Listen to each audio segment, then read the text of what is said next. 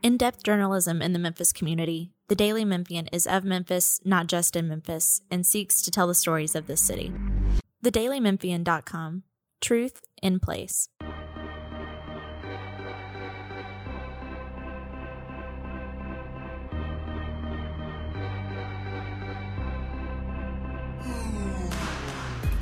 Welcome to the 6th edition of the Daily Memphian Grizzlies podcast. I'm Chris Herrington, lead Grizzlies writer, and I'm joined this week by Ben Golliver, recently of Sports Illustrated and now the national NBA writer for the Washington Post, for whom Ben recently penned a profile of Grizzlies rookie Jaren Jackson Jr. Hey, Ben, what's up? Not too much, man. How are you doing? Doing well. So congratulations on the new gig, a little upgrade from Bontemps, who I've had on podcasts before. I'll tease him a little bit, but you're so when did you start with the Post? I'm just getting my feet wet, really, to be honest, right around the start of December. But, when I first got there, they were banging on my door for kind of profile feature subjects, guys who I'd be interested in sort of diving into. And, usually the young guys are sort of where I gravitate just because, maybe they haven't been written about extensively yet or their story hasn't been told yet. And really high on my list was Jaren Jackson Jr. because I saw him at Summer League and I was just kind of blown away first by his physical tools. But then, second, as I started to hear a little bit more about his family situation, I was like, wow, there's a lot going on here. This is pretty interesting. So I kind of rushed in the door at the Post saying, hey, let me write about this kid. I think there's something here. And thankfully they said yes. And it made for, a good first feature profile. And you sort of caught the Grizzlies on that West Coast trip. I haven't talked to you about the writing of it yet, but I assume you tracked him down. There's a Portland byline on the story, so I assume you got him when they were with the Blazers. But did you see any of the rest of that trip? Yeah, so I flew up to Oakland and saw the Warriors just demolish the Grizzlies, and I think Jaren probably had one of his worst games of the year, and so I was starting to feel like the jinx. And I talked to him after the game in Golden State, and we had a pretty good conversation, all things considered. I mean, I think Draymond and KD had kind of made a point to maybe welcome him to the NBA a little bit in that game. And, he had a frustrating shooting game and things didn't go well for them that night. And then I saw them play the Blazers the next night, or I guess 2 nights later, and, spent time around them at shoot around and so forth. And then unfortunately I was busy holed up in a hotel room in Portland writing that story. Right around the same time he was, hitting the dagger 3-pointer over LeBron down in LA. So I saw 2 of the West Coast games and missed probably the one that people will remember the most. But I think the story came out all right. So you mentioned before, his parents, that's sort of one of the main themes, maybe the main theme of the profile is the support structure he has, both family and organizational and sort of across the board.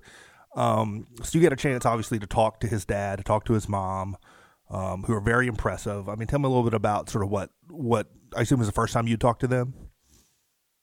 Yeah, I hadn't talked to them previously, and the reason why I wanted to was because when I was interviewing him after the game, he kept bringing up both of his parents, and he mentioned his dad, obviously kind of training him and going through the player development process when he was a young kid, and I could just see the groundwork being laid for his unicorn style game.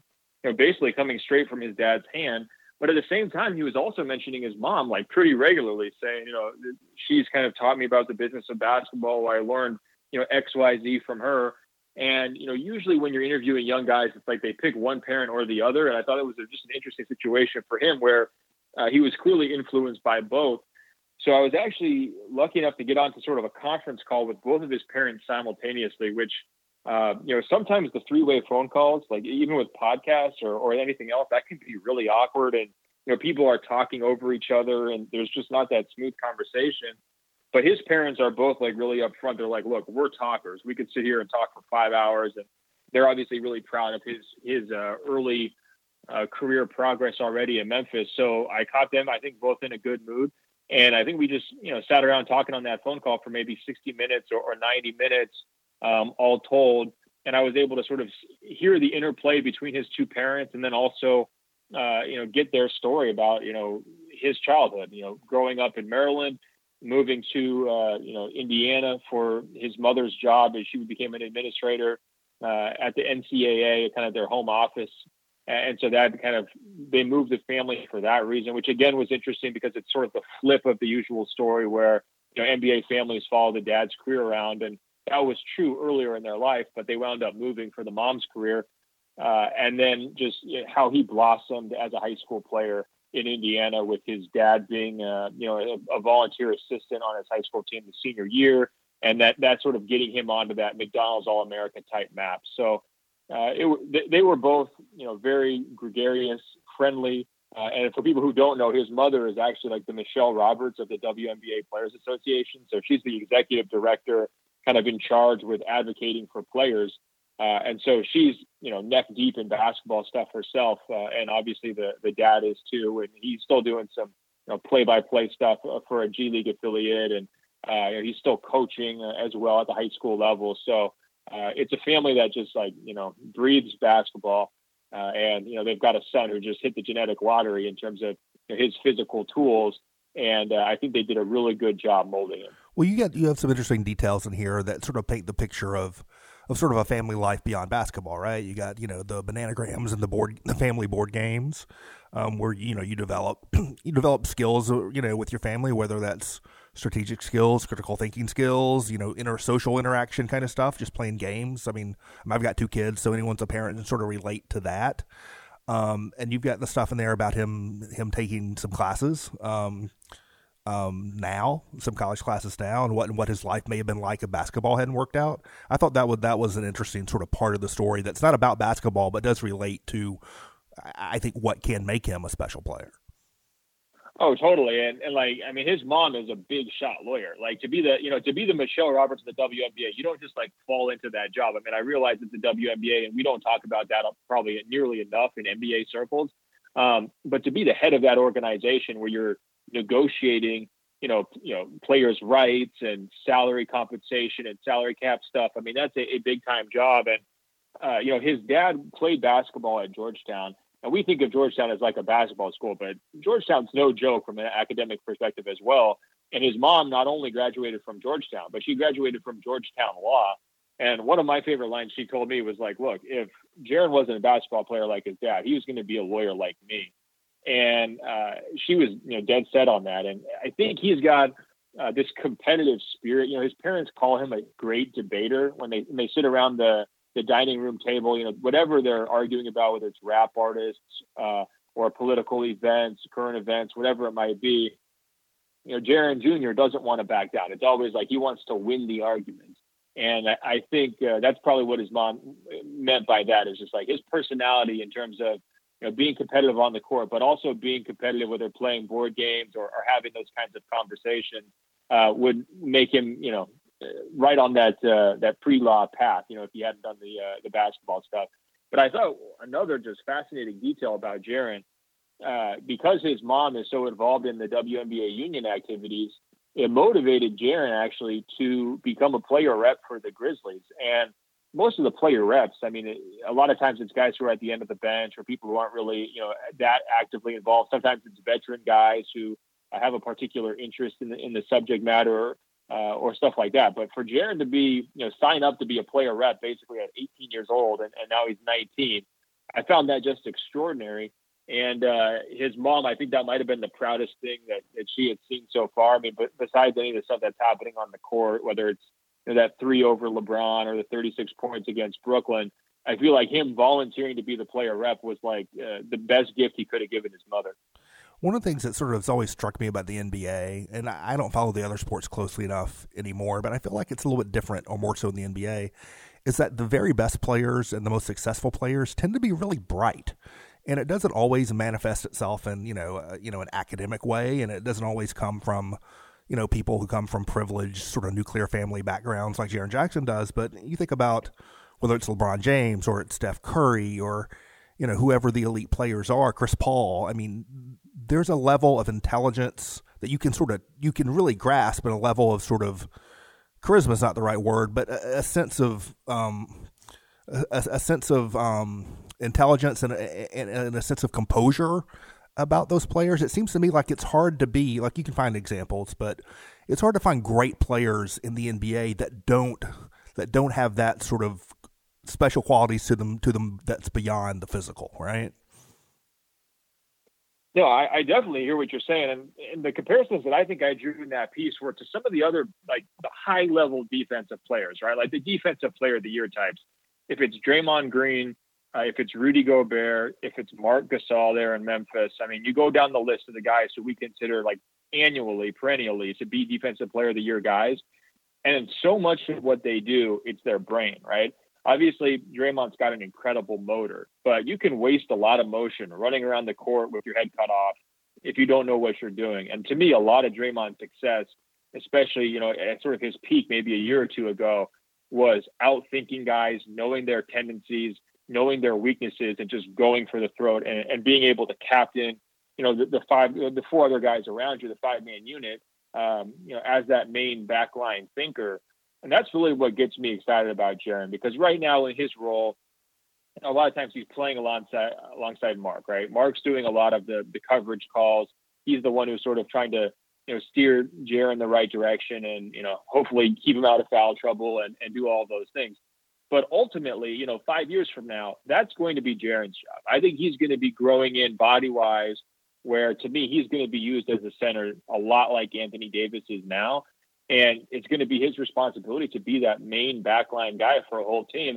And I think not only does he have the length to be a good shot blocker on the basket, the quickness, the versatility on the perimeter, but I really think he's got the brain too. I think that they're already doing the right things off the court in terms of, you know, helping him with his study, making sure he's, you know, basically creating a mental catalog of all the opposing players. What are they good at? What are they bad at?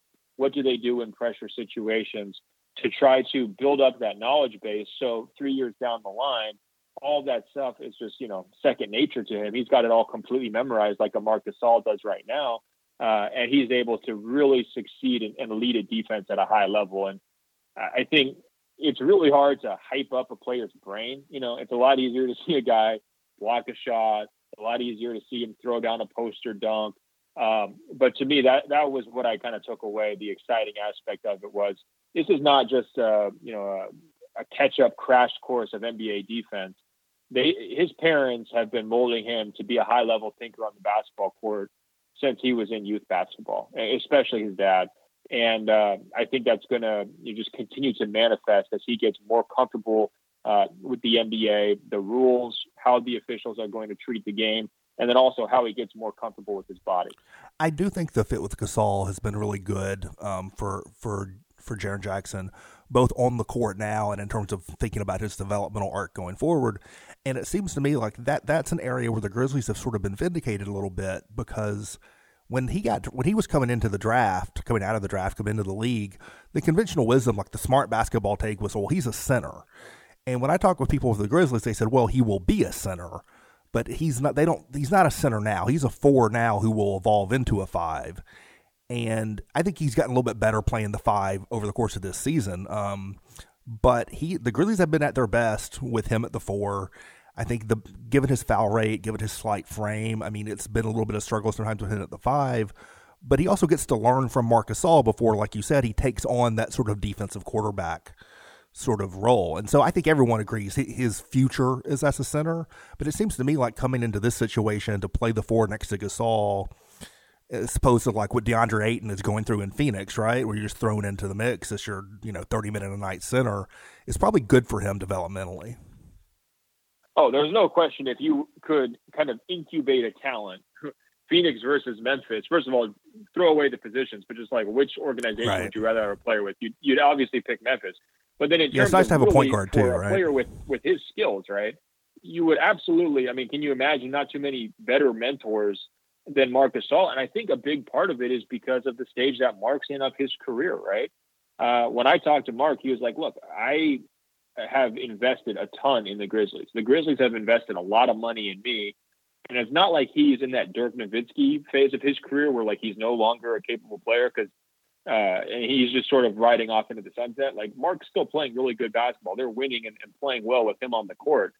So that gives Jaren kind of the best of both worlds. One, he gets to see how it's done from a guy who's still doing it up close and personal every single night, right? But two, he's also getting to pick the brain of a player who understands that he's not 25 anymore, right? That he's into this more of a mentorship type role. at this stage of his career. And Mark was pretty frank with me. He's like, look, man, it's my responsibility to this franchise and to a player as good as Jaren to teach him the right way to do things on and off the court. No days off, show up early for practice, don't complain, play through injuries, and right on down the list. And I think that even though Jaren has this very bubbly and kind of kid-like, infectious type personality, very lighthearted kid, Mark and Bickerstaff and some of the other people around that organization just repeatedly told me, look, we're really impressed by this kid's professionalism. Like, he knows how to turn it on. And again, that's why it makes for such a great pairing with Mark, because if you had a guy who didn't value that type of mentorship, who just came in and said, hey, look, I'm going to be the franchise in 3 years, no matter what, I'm not really that eager to soak things up, it wouldn't work either. And instead, you've got a guy in Jaren who basically his teammates refer to him as a sponge. And he's obviously interested in learning as much as he can from a guy who knows how to do it. The comparison that his dad made was David Robinson and Tim Duncan down in San Antonio. His dad had won a title with those guys. I mean, I think obviously David Robinson's probably had a more decorated career than Marc Gasol, and Tim Duncan's had one of the most decorated careers of all time. So it's not fair to compare anyone to him. So but I think it's a little bit of a poor man's version of that dynamic. The relationship bonding aspect, right? The positions and the age aspect is really what's going to work out well for Jaren. Yeah, I mean, that Spurs comp was something, even before the Grizzlies drafted Jaren Jackson, just in the idea of we'll take a 1-year dip and get a lottery pick and be good again next year was sort of, I mean, people were sort of hoping it would be sort of a poor man's version of that when the Grizzlies sort of were in tank mode last season. You brought up what I think is like the issue of the day in Memphis as regards to Jaren Jackson Jr. on the floor, which is this issue of late game usage, which is something people are talking about a lot in Memphis now. You and I thought a really interesting quote from his dad about, he said, when it gets to the fourth quarter, coaches are deciding, can my big man stay on the floor?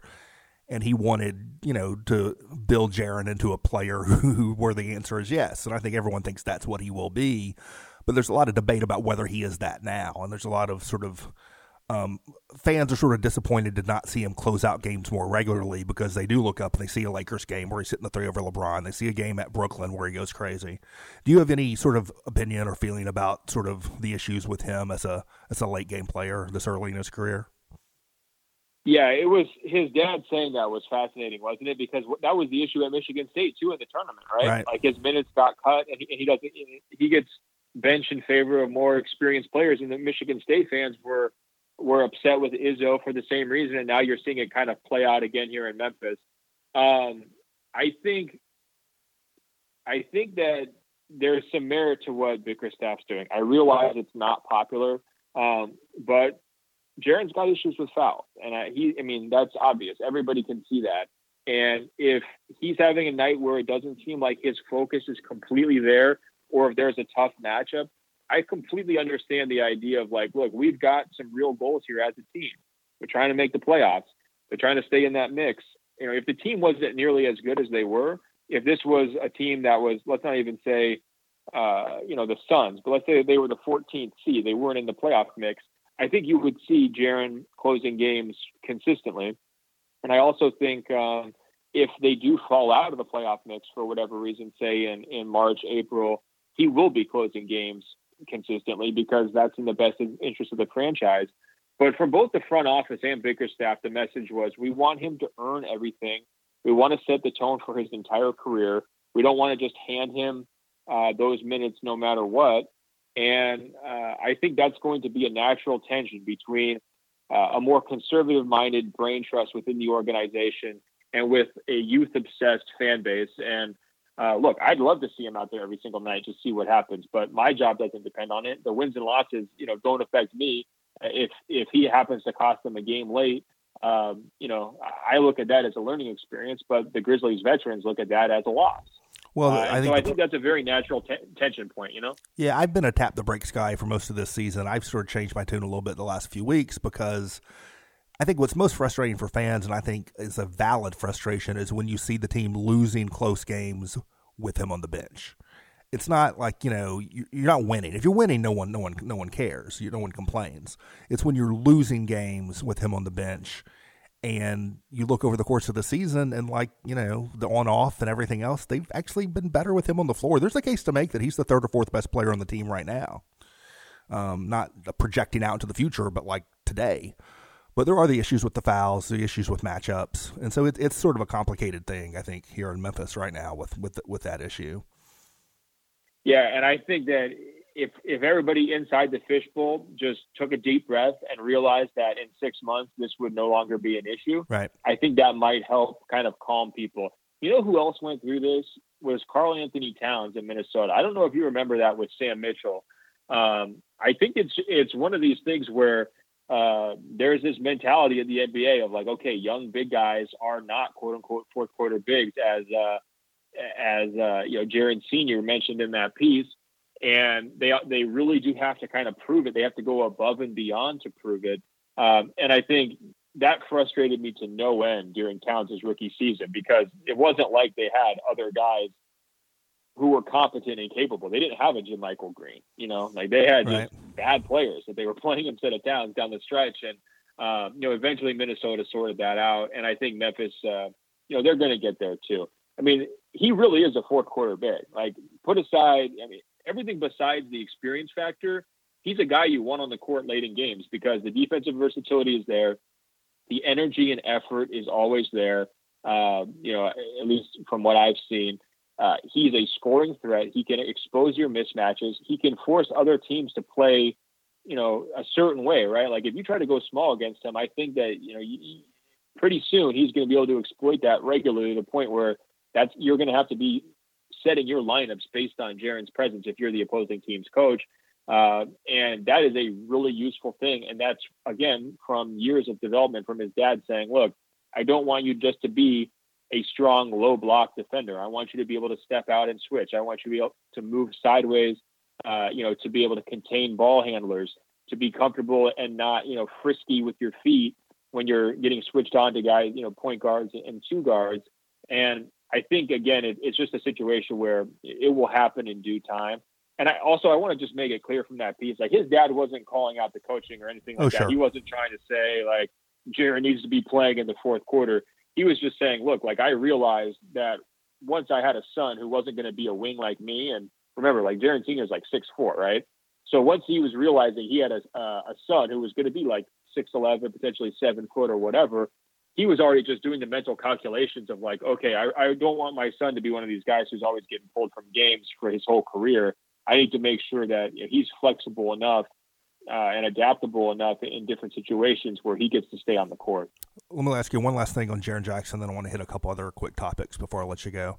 So if last summer's draft was redone today, is he locked in, you think, at number 2, or is there a chance someone might consider him at 1 because of long-term upside? Is there a chance someone might still drop him down to 3 because DeAndre Ayton is still putting up crazy numbers and is such a physical talent? Yeah, I think my board right now would be 1 Luka, 2 Jaren, and probably either 3 Ayton or Trae Young. I don't like Ayton or Trae Young, either one of those guys that much, but Ayton's had a fairly good season, all things considered, for Phoenix, and he has a lot of catch-up work to do defensively, but I think that his ceiling is still pretty high.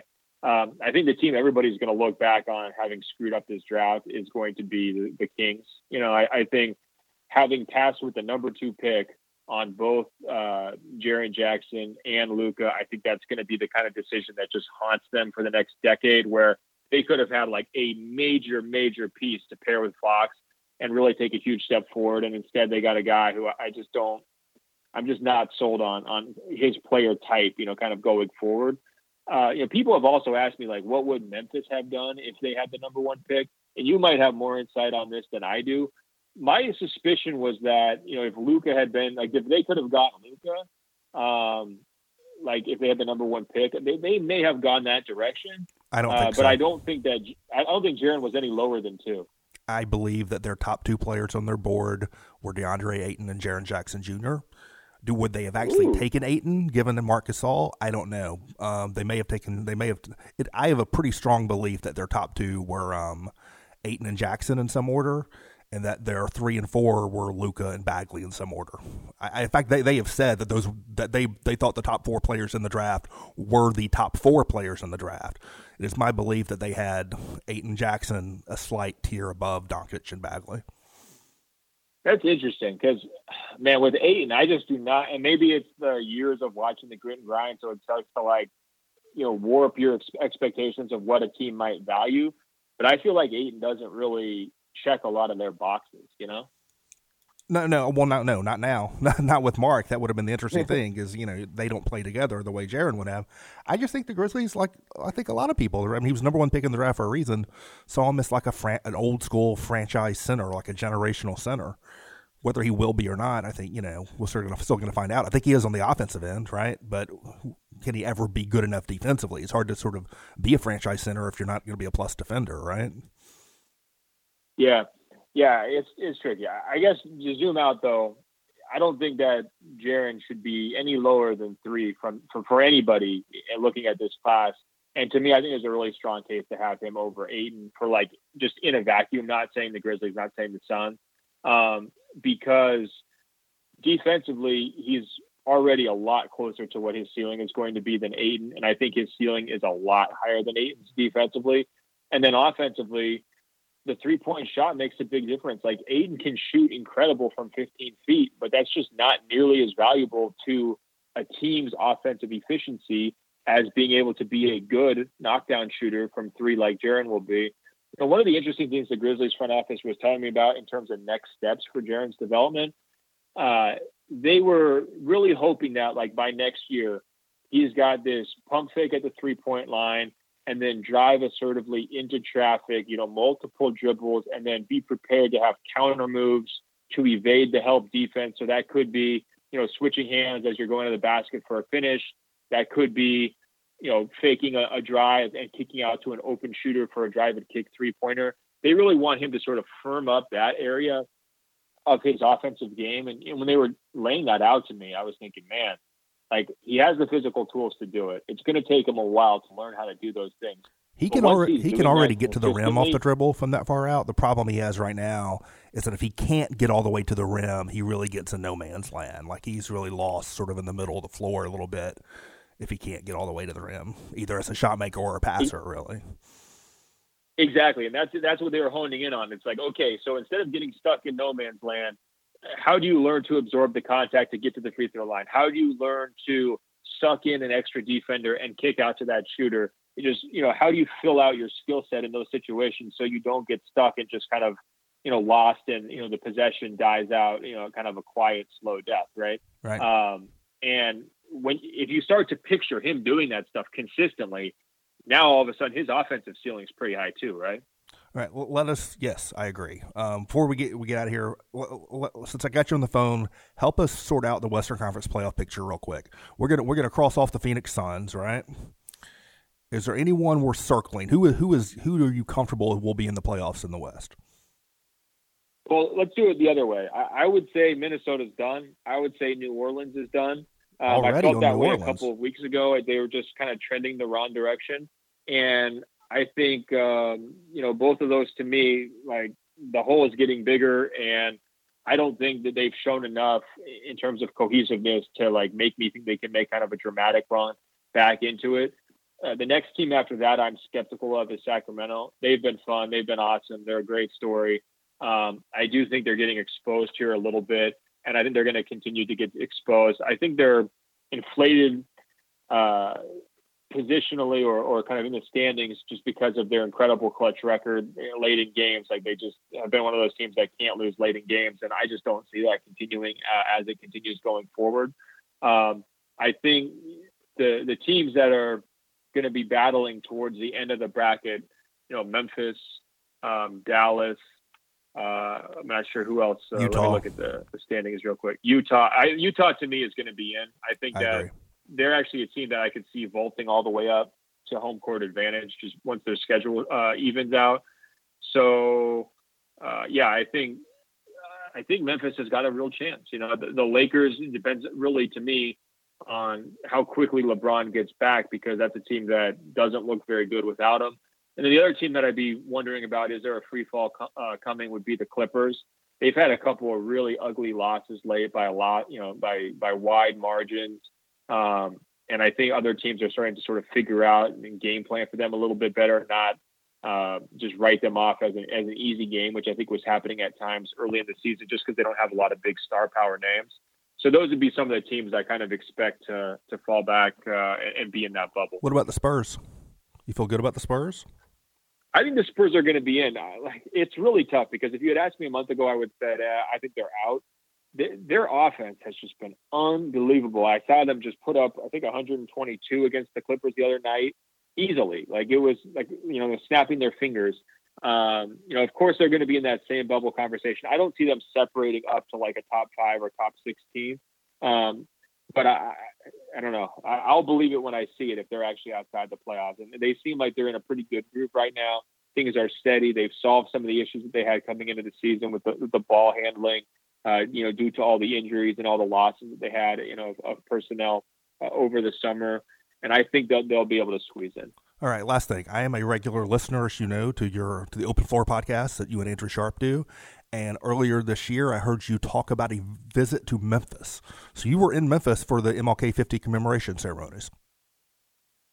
So it was, I wasn't there when it was happening, but I was there this year. And so they had all the MLK 50 banners up. So I was only there for a couple of days, but I had never spent much time down in that area of the country. So it was part of a southern road trip I did. So I went to Alabama, saw Alabama football, drove through Mississippi a little bit, spent a couple nights in Nashville, and then I did the very touristy stuff in Memphis. Fascinating city. I have not really hardly spent any time there because I'm a West Coast guy. Okay, so we're interested. When you say the touristy stuff in Memphis, what did that mean? What did you do? Oh, well, I'm Captain Tourist. Like, I don't wear the khaki shorts, but I get as dorky as possible. So I went to Graceland, of course. I went to Beale Street and soaked that up for an evening. I went to the barbecue place that's right downtown that everybody says you have to go to. Right. I went to the Civil Rights Museum, which was probably my favorite of the. Honestly, it might have been my favorite of the whole trip, because I just really into that stuff, and they did such a nice job in the Lorraine Motel there. I'm trying to think what else I did. That sounds like the tourist starter kit. That's a pretty good trip. Next time you're in town, you got to give me a shout. I'll take you a little bit out of the way to some places.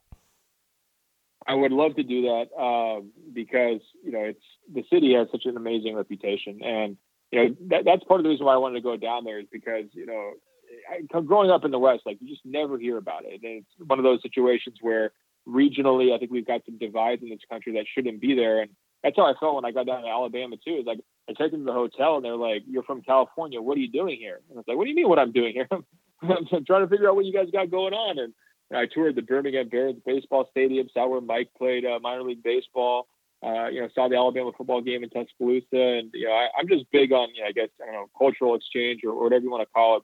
But hopefully I'll get back down there sometime soon. No, that's great. Ben, I thank you for coming on. Everyone, if they haven't already, should definitely read Ben's Jaren Jackson Jr. profile on the Washington Post, which we'll link up on the story page for this podcast. For Ben, I'm Chris Herrington, and this has been the Daily Memphian Grizzlies podcast. Thanks to the OAM Network and Gil Worth. You can subscribe to the site at dailymemphian.com. You can follow us on Facebook and Twitter at dailymemphian. And make sure to subscribe to the Grizzlies podcast wherever you get your podcasts, including iTunes, Spotify, Stitcher, etc.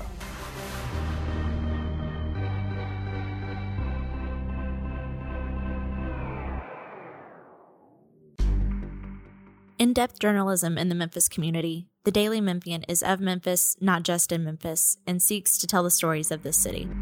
TheDailyMemphian.com. Truth in place.